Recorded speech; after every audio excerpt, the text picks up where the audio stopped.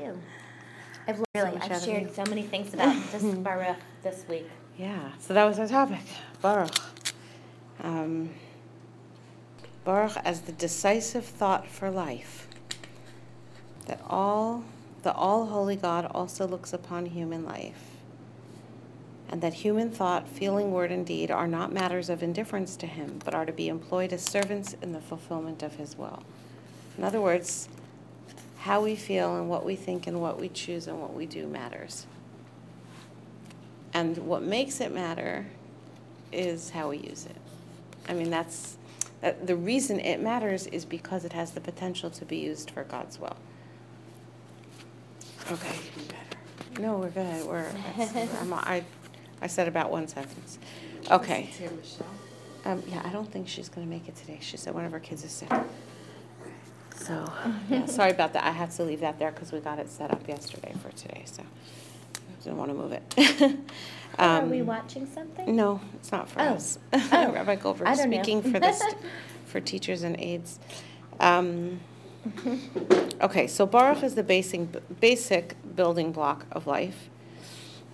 And it's also, not also, meaning a reflection of that, or a facet of that is that it is the basic building block of tefillah. Okay, so if you think about that a minute, when man was created, we've said this over and over again, right? When man, meaning humankind, was first created, so the Torah tells us that the vegetation had not yet sprouted, because man did not yet exist to work the land and to recognize that the rain was good, right? I'm like paraphrasing it with Rashi. To know that rain was good for the earth and to daven for it. So to see that there's a need, to see that that's good, and to daven for it.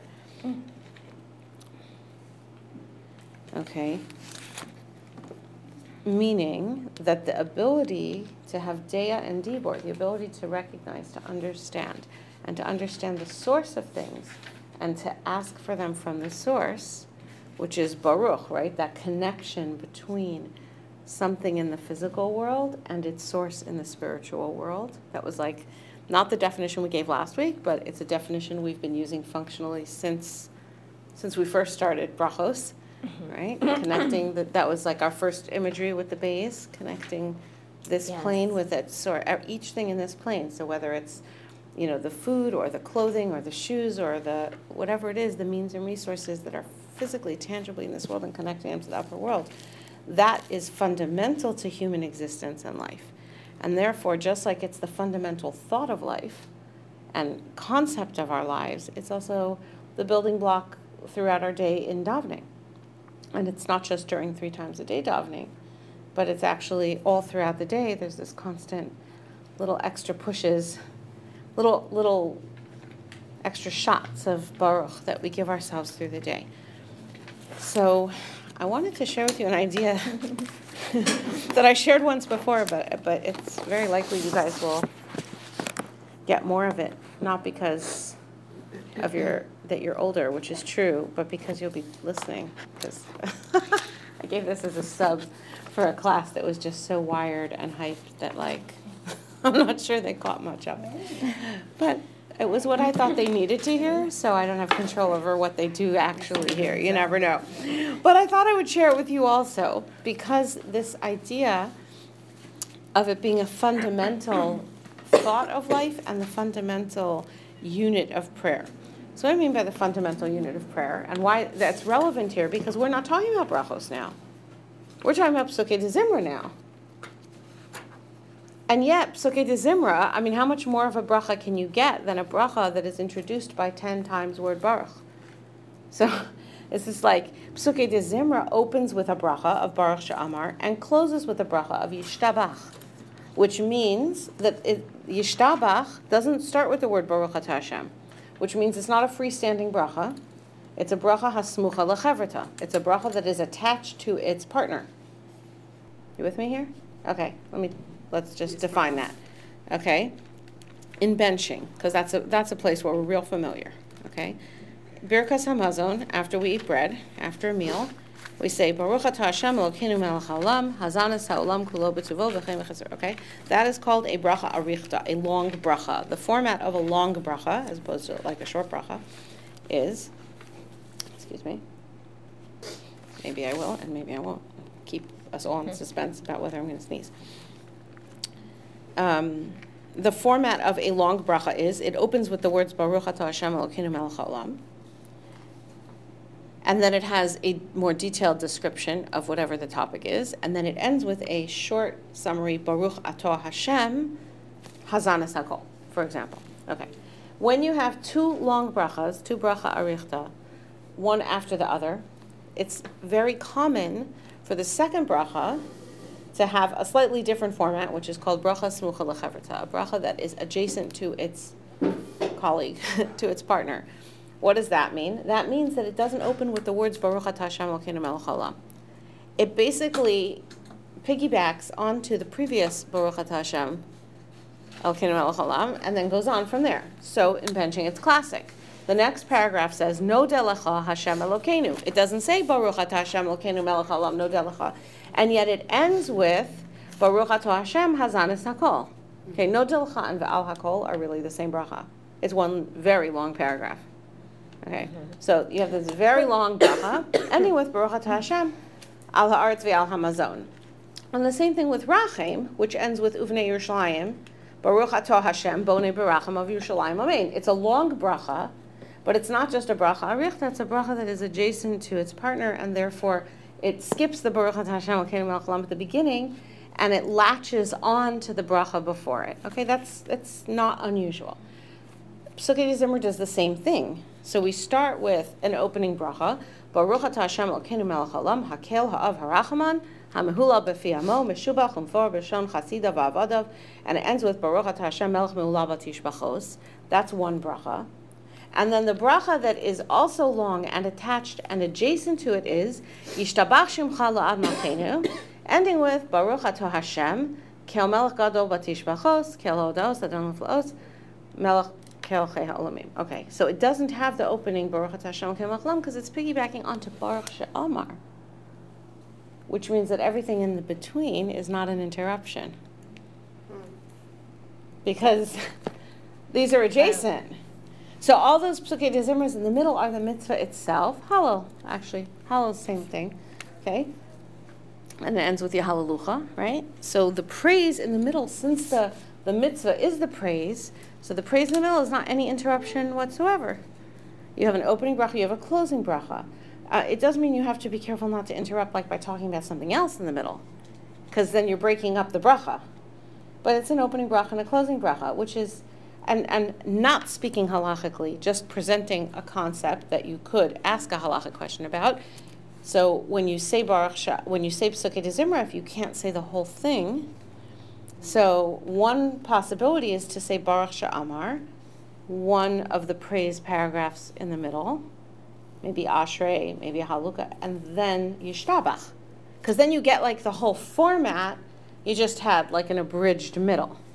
Okay, that would make that it makes sense as a way to approach Psukei Zimra, because you've got the opening bracha and the closing bracha, but they're really attached. Okay. So everything in the middle is praise. It is different kinds of praise. Zimra. It's singing praise of Hashem, recognizing His force in the world and in world events, in nature and in world events. Okay. So here is a classic example where the mitzvah is not saying brachos. This davening is about praise, Psukei Zimra, singing praise, and yet the way that we sing the praise is by holding it all together with a bracha. And when we get to Kriyas Shema, and we have a mitzvah of Kabbalas Malchus Shemayim, we have brachos before and brachos afterward. And when we get to Shemona Esrei,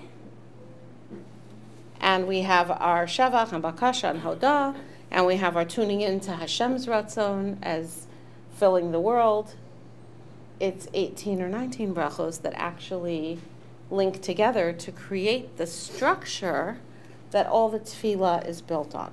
So when we say that brachos are like a fundamental building block of our life and of our tefillah, it's literally true.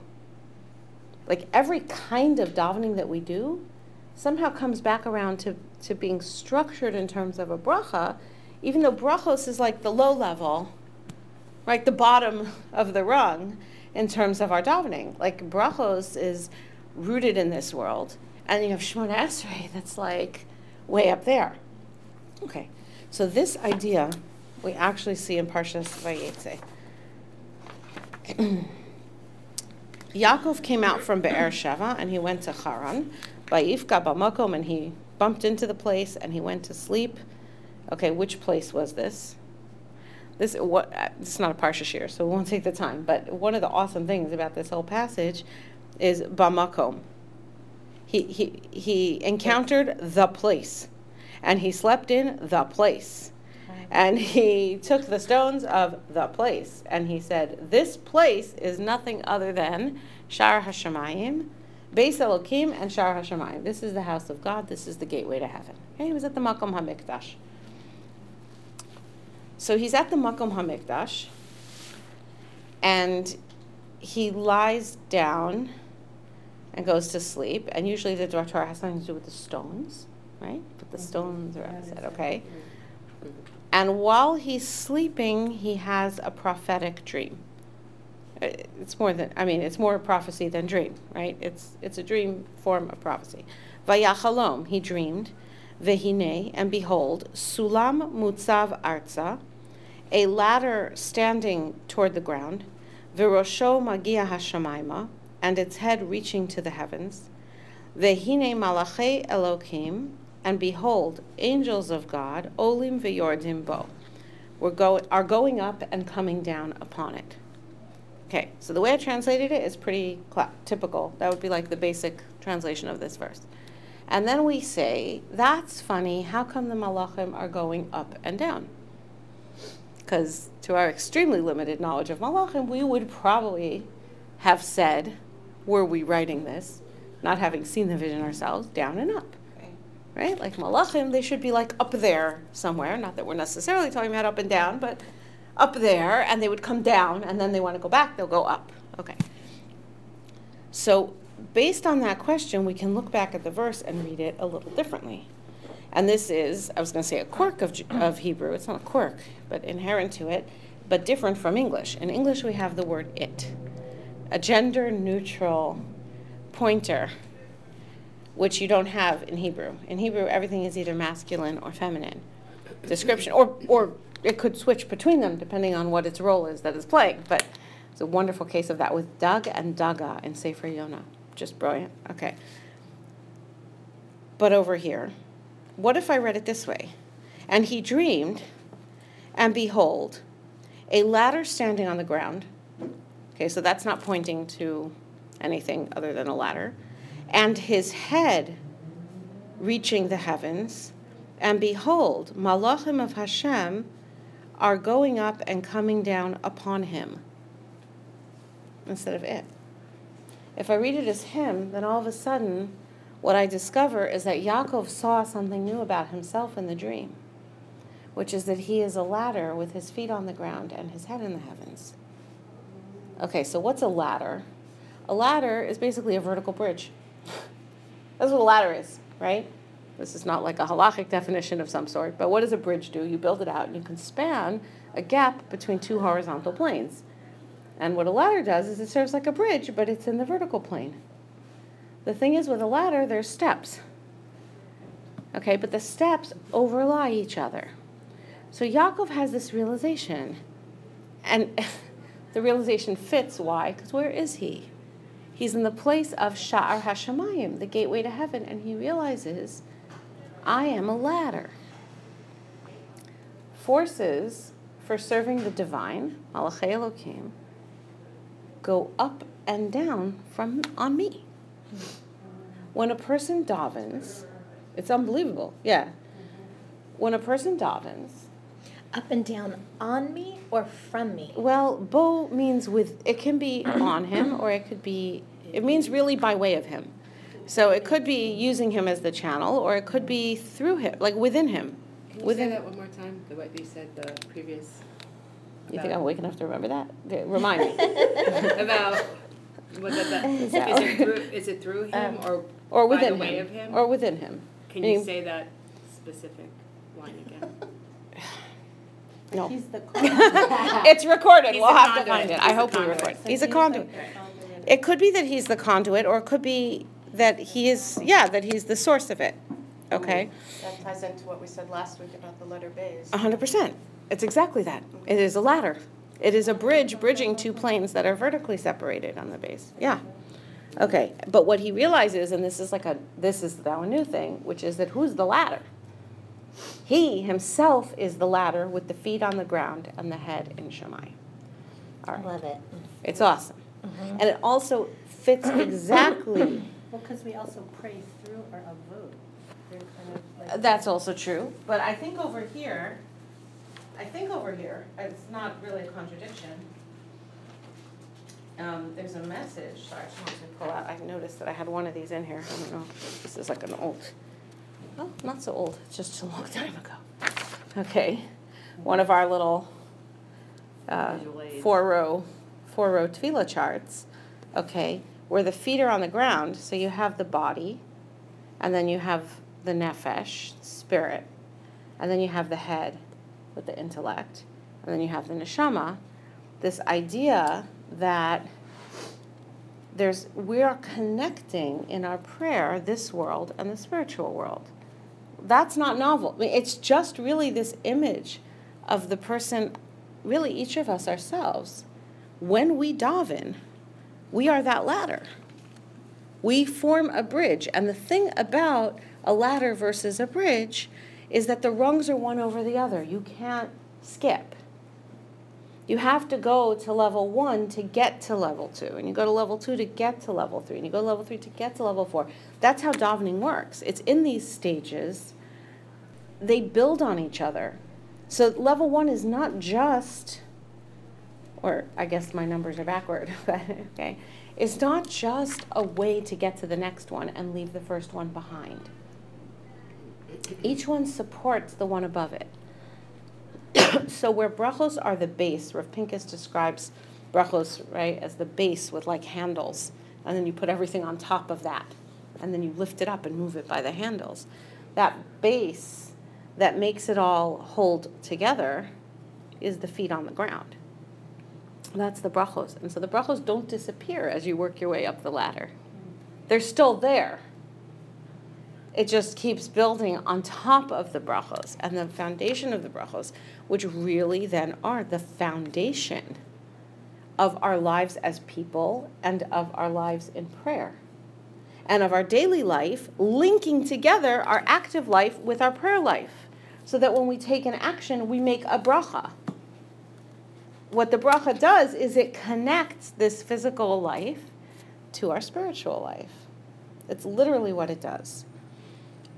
And therefore, the malachim are going up and down because what he's understanding over here is based on his tefillah, right? His recognition, his looking at the world and looking up, speaking and sending it upward.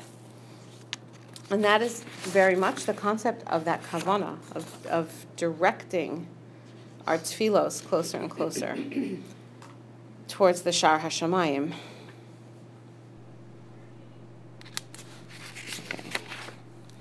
There's a concept, which I don't remember if I mentioned here, of the tunis, again, the tunis of bracha, not Tunis like Algeria, but like, sorry, the TWO-NESS, right, that dual nature, the duality inherent to bracha, which is that the word bracha, this part we did talk about, the word bracha kind of means two things in a colloquial sense. It means I want to bless you, and it means I want you to bless me. So I want to give you a bracha. Hashem should bench you that, right? So is it me giving you the bracha, or is Hashem giving you the bracha? Bracha kind of means both. So how do you reconcile that? You have to have some kind of clarity with it. And the way we can have that clarity is that image of the base, or that image of the ladder, realizing that it is the connection between what is in the physical world and its source in the spiritual. So when I see that which is in the physical world and I give praise for it, I give thanks for it, then I am looking down here and giving appreciation for up there where it came from. When I realize something is lacking in this world, and I ask for it in the bracha, then what I'm doing is I'm saying, Hashem, you're the source of all bracha, please send it down this way, down the pipe, right? Okay, so I saw this in the Rabbeinu Bachya. I saw it more than once, but I was not able to find it again when I looked for it like 2 weeks ago. This idea, which is, we see that bracha and tefillah are at their source correlated with rain, the cycle of rain, right? The rain didn't come because man wasn't created in order that he should ask for the rain. What's the deal with the rain? Now, this is a very apropos topic in Cheshvan, like you see a lot of great Divrei Torah starting around Shmini Atzeres, going into Cheshvan, right? Rain. All right. There's a lot of things about rain, but let's take the physical side of rain for a moment here. When you're in like first or second grade, and sometimes year after year, depending on what teachers you have, they want to teach you about the water cycle. So water, right, is in the ocean or lakes, and it evaporates, and the water droplets evaporate, molecules into the air. They gather together in clouds, and at some point they condense and precipitate and come back down, landing not only where they came from, but all over the ground, and then working their way back down through the water table, right, underground and down through the rivers and back into the oceans and seas, and then again evaporate. Okay, so the Gemara discusses, so which is it with rain and water? Sort of like asking which came first, the chicken or the egg? Which came first? Is it, when we talk about rain, are we talking about water from below that evaporated, the source is down below, and it evaporates and then becomes the rain that will fall down? Or are we talking about water from above that rains down upon us and then evaporates and goes back up again? In other words, which way should we be thinking about this? Do we think about rain as something, as an isarusa dila'ela, something that is initiated from above, catalyzed from above, and then we react to it? Or do we think about rain as something catalyzed from below by man, and Hashem reacts to it? Yes, and it goes both ways. Just asking the question gives us a new way to understand. Okay, it's very deep because the whole relationship with rain as the activator of potential and that upon which our food supply relies. I mean, it's a very deep question, because the question is, it must be are from we supposed to be well, it's both, only right? It's a cycle. We learned in Bereshis that Hashem only brought out the water when man, like, so there was only a had a mist, sprout, because it wasn't necessary until he came about. So it makes there's definitely an element of the below here that we might not have thought of until now, because we usually think about rain as that gift that only comes from above. We only think of it okay, but the truth is it can be either way. Okay, so Rabbeinu Bachya says this. I believe he says this. Like I said, I had trouble tracking down my source again afterward. I have to go back to some of the notebooks to find it. He says, with rain, okay, we could ask the question that the Gemara asks, which came first, right? The seas or the skies. But there's a point here, which is that it's the same water. The water that goes up is the water that comes down. The water that comes down is the water that goes up. He says our tefillos are directly matching the rain. There's a reason why tefillah and rain go together.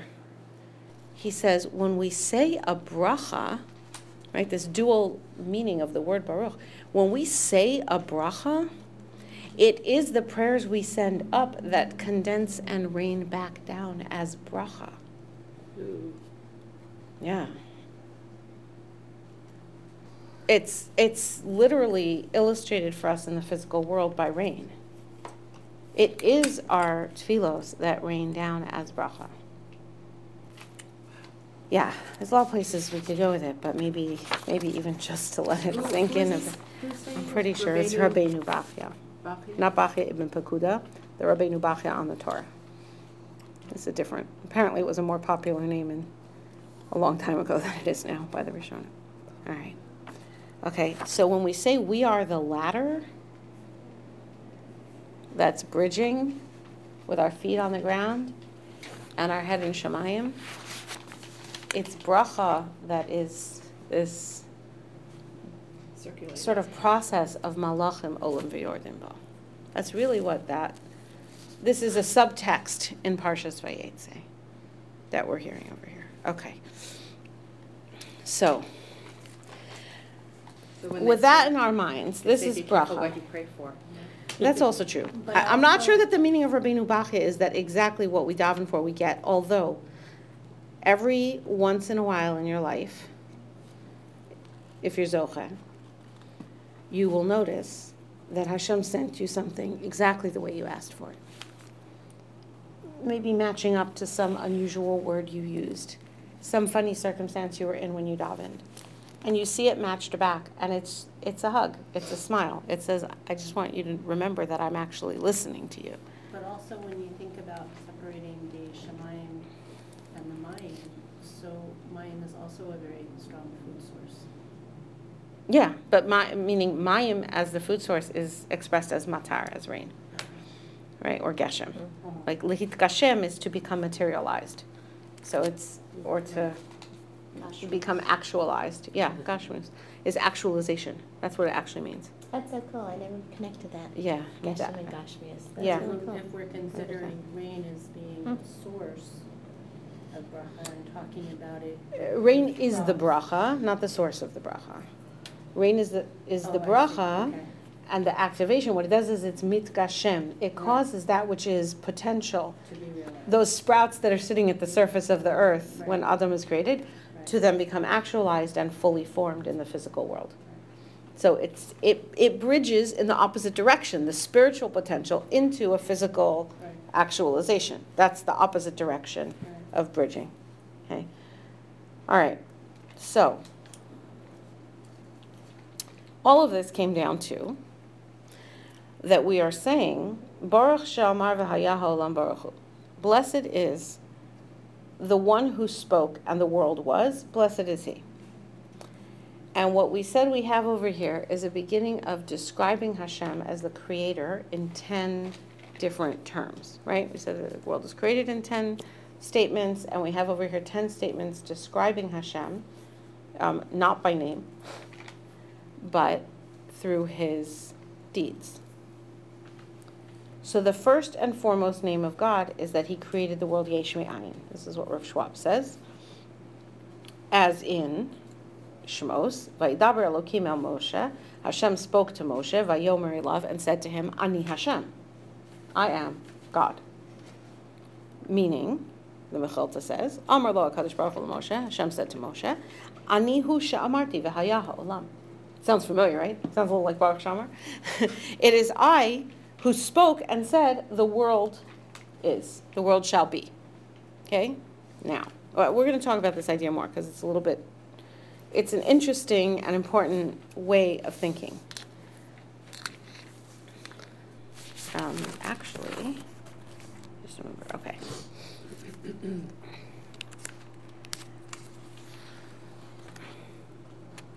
This is the opposite, though, of what we're seeing over here.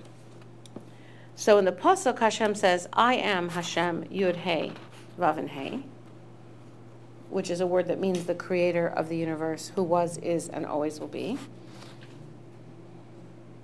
which tells you, I am the one who spoke and the world is. Which means we need to do a little quick review. We did a quick-ish review of the word Baruch. Let's do a quicker review of the concept of a name of Hashem. There are many names that the Torah tells us for God. So what's a name? A name is a little bit like a bracha. What do I mean by that? A bracha connects something in the physical world with its source in the spiritual world. a name, and it's based on the Shla, a name is a description of a spiritual reality. A name is a description of something in the physical world, but describing its spiritual reality. So a bracha connects something in the physical world to its spiritual source. A name describes something in the physical world in terms of its spiritual reality. Because everything in this world that is physical is an expression of a spiritual reality. The name describes that. Now, Sorry. yeah, My brain is a little that's fuzzy. okay. No, it's A mine. name- Yeah. No, it's not yours. A name is a spiritual description of a physical reality. A name is a description of a physical reality. of the spiritual reality of something in the physical world. So I see something physical, and I give it a name that's to describe not its physical characteristics. Okay, in Torah, a name is not to describe the physical characteristics of something, it's to describe the spiritual characteristics. By the way, if what you see is a description of the physical characteristics, then you're being told something about its spiritual characteristics, which is they're physicalized. If Esav is going to be described by his hair, right, then what are you learning about Esav? What's his spiritual reality? It's a little scary. His spiritual reality has a lot to do, what does hair do? Hair comes from inside, like underneath, like your skin, within your, the skin is like your boundary of your physical self, right? Hair, like, just pushes right through that and comes out into the world. So hair is an expression of force. So you have with Shimshon, right? With his hair was like this symbol for his physical force and power, okay? Esav is described as kulo ka'adera se'ar. He's like completely covered with a carpet of hair, okay? It's an expression of physical force. Now, that was meant to be a positive for him. He could have used that, right, as the one who will manage the world. And he's going to be this amazing team partner with Yaakov. One will be like the spiritual master. One will be the physical master. You'll have like king and Kohen Gadol, and you'll have this amazing thing going, right? Esav didn't take it in that direction. But that description of sheer physical force that like pushes outside into new boundaries, that's the description of this man. Okay, that's not typical. It's not to describe his, like dermatological condition, right? But then what do you do with like Rachel is a lamb? So the question is, what is the spiritual essence of a lamb? I don't know. Okay? And Rav Hirsch Ritzvah talks Bakar, about these like things. it's like, so it's cattle. It's like, Okay, so Rav Hirsch, I don't know, just because I'm not fresh on this, they're but Imahut, Rav Hirsch, yeah. So what it tells you is that those things have a spiritual, the name of a Rachel, which means like a female sheep, right, like a ewe, okay?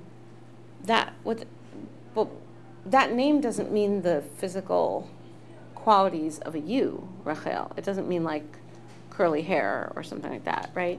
So there's a spiritual reality of a sheep that Rachel brings in that's important. Okay, so what it is exactly, I don't know. But I can tell you that Rav Hirsch goes to great lengths throughout Vayikra to explain, I think it starts in Parshas Vayikra even, to talk about why different karbanos use different animals. Oh. Okay, why? Because animals have different qualities which when we bring them, we see those qualities as reflected in ourselves, but it's only a little piece of it, right? And there's no day on Dibur there. But there are certain qualities that we see in ourselves in animals, and that we are then relating to and offering up toward God. But also, So each of them, the sheep and the cows, and they have a spiritual meaning to us and to themselves. and also, I think in Vayikra it talks about the intent of the person bringing the offering and what our spiritual state is at the time when we bring the offering. Right, it's totally relevant. It's a part of making it a kosher offering. Right. Has to do with what you're thinking. Right. But Rav Hirsch is saying, why those animals? Mhm. Meaning, what is that supposed to trigger in your thoughts? Mhm.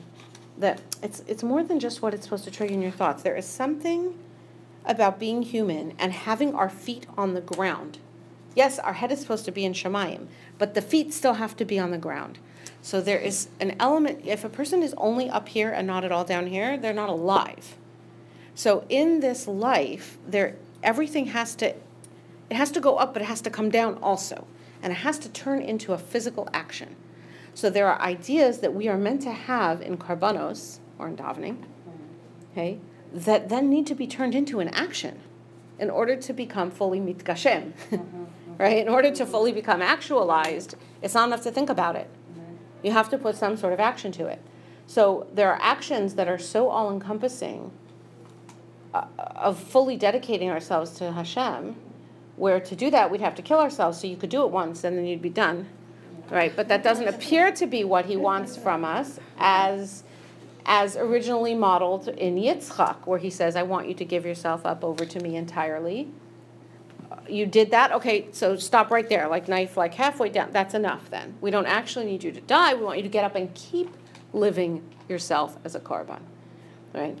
But you had to get to the point where you had done the full avoda of it. So it has to get up to that edge, and now we keep taking that on forward. And the way we take that on forward is through karbanos, so that we can have that thought process and have that spiritual effect and still have our feet rooted on the ground and actually do something with it.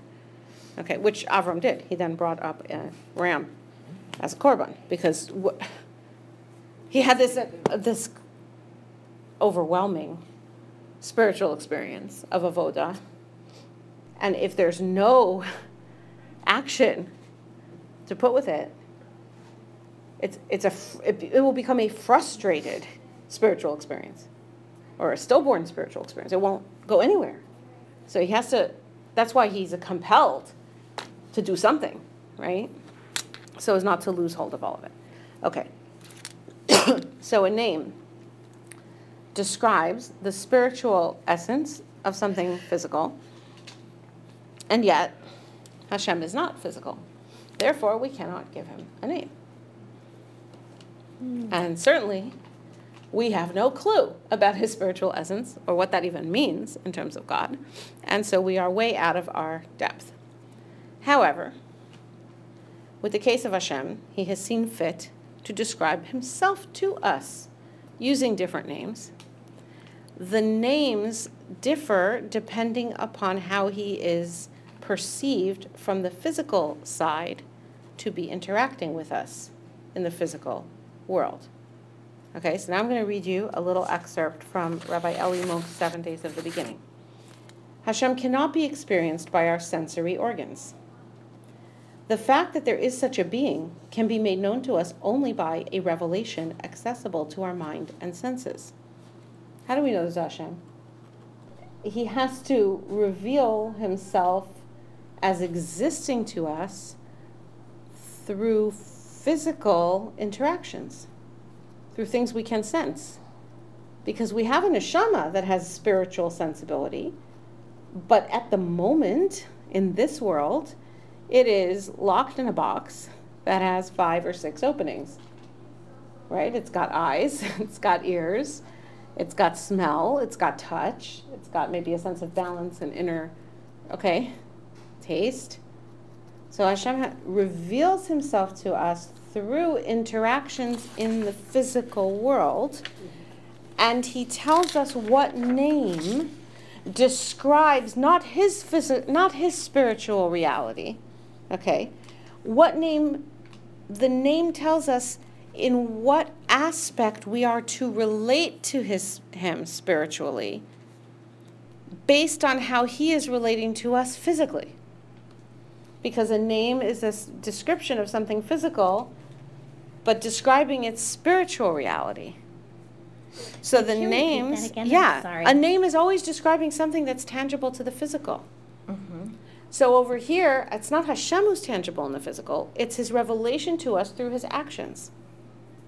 And those get described. So Elohim describes Hashem interacting in the world through Midas Hadin, through judgment, which can be seen, or experienced, or felt, or observed. Okay? Each name that Hashem shares with us is a description of his interaction with us in the physical world. and then telling us the spiritual reality we are to relate to. But it's only a facet because God is so much more. We don't really have a grip on him. So let me come back to Rabbi Monk. Such revelation will tell us only how Hashem acted or acts, but cannot make us understand his being to the degree we understand tangible things. A name talks about how Hashem acts. It is therefore necessary for the text to tell us first about an activity of his, the results of which allow us to observe him. What does this mean?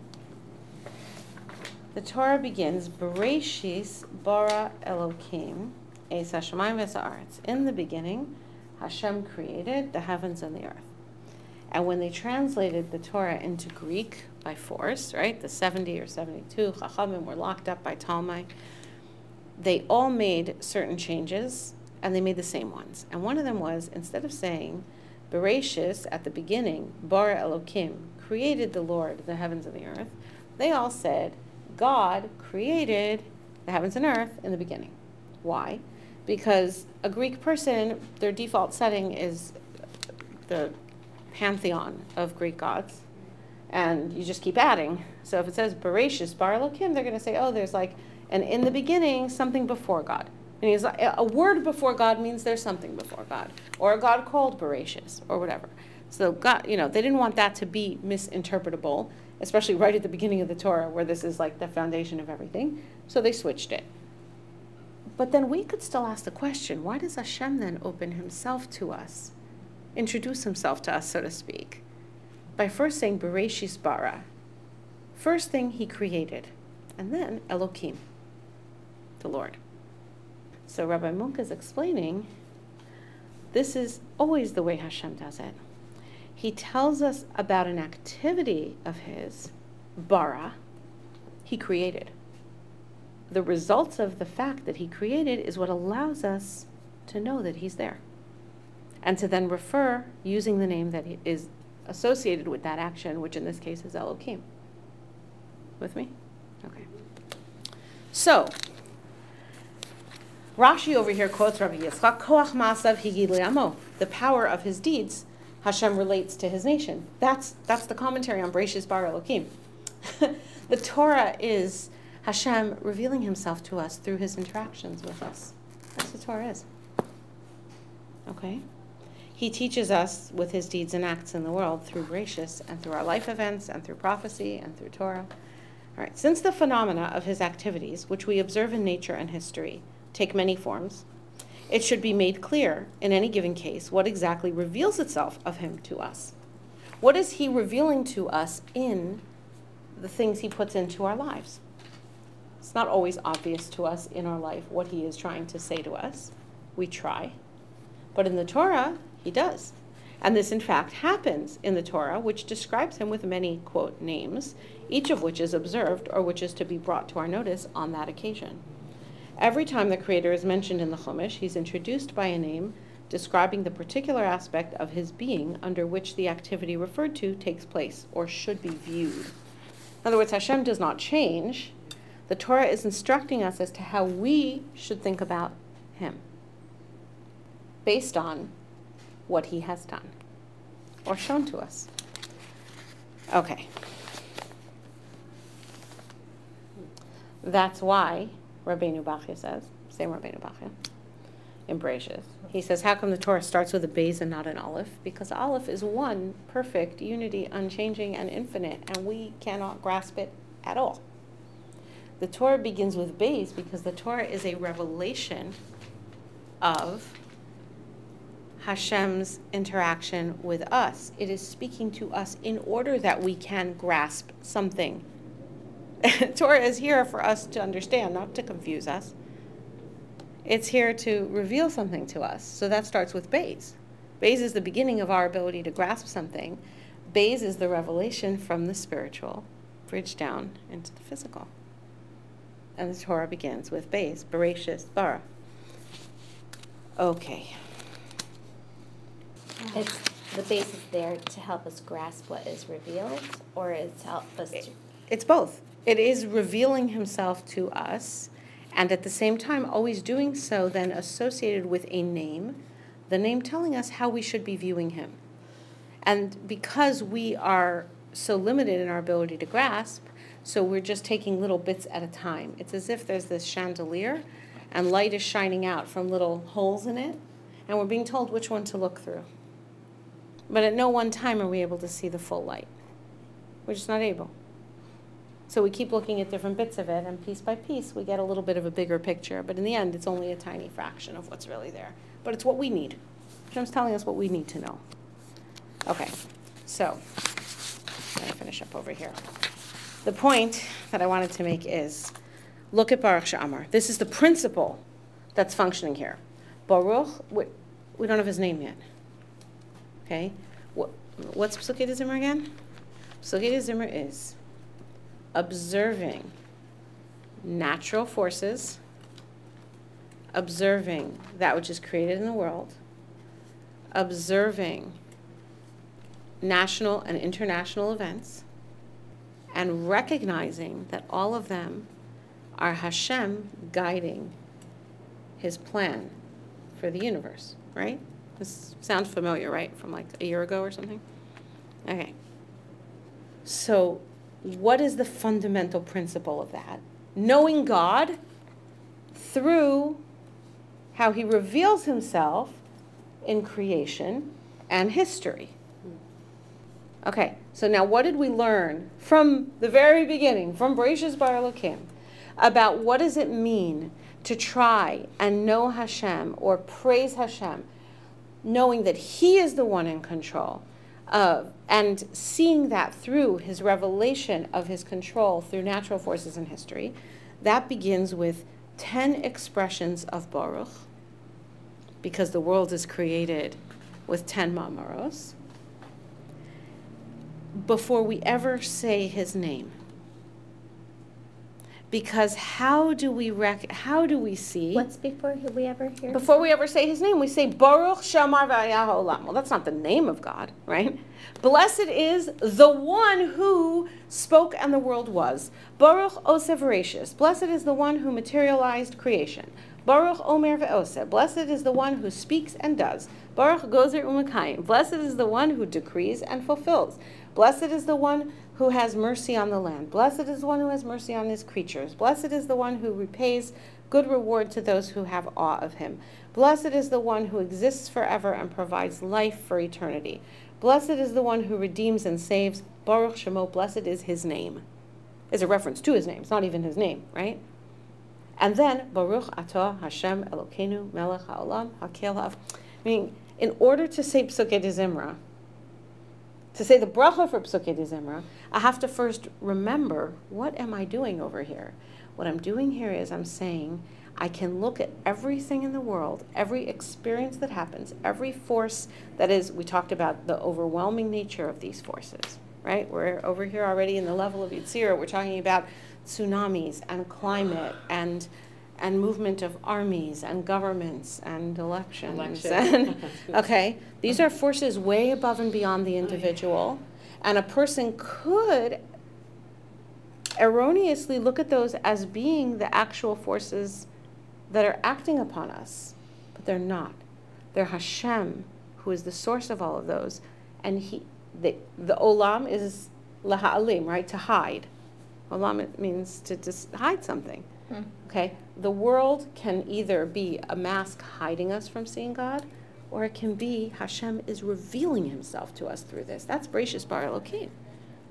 Okay, Hashem is revealing himself to this, and this refocuses us on that element of the 10 steps of creation, the 10 ways in which God is, and then we say Baruch Atah Hashem, and we're ready for a Psukei D'Zimra. That's the concept of Psukei D'Zimra. Okay.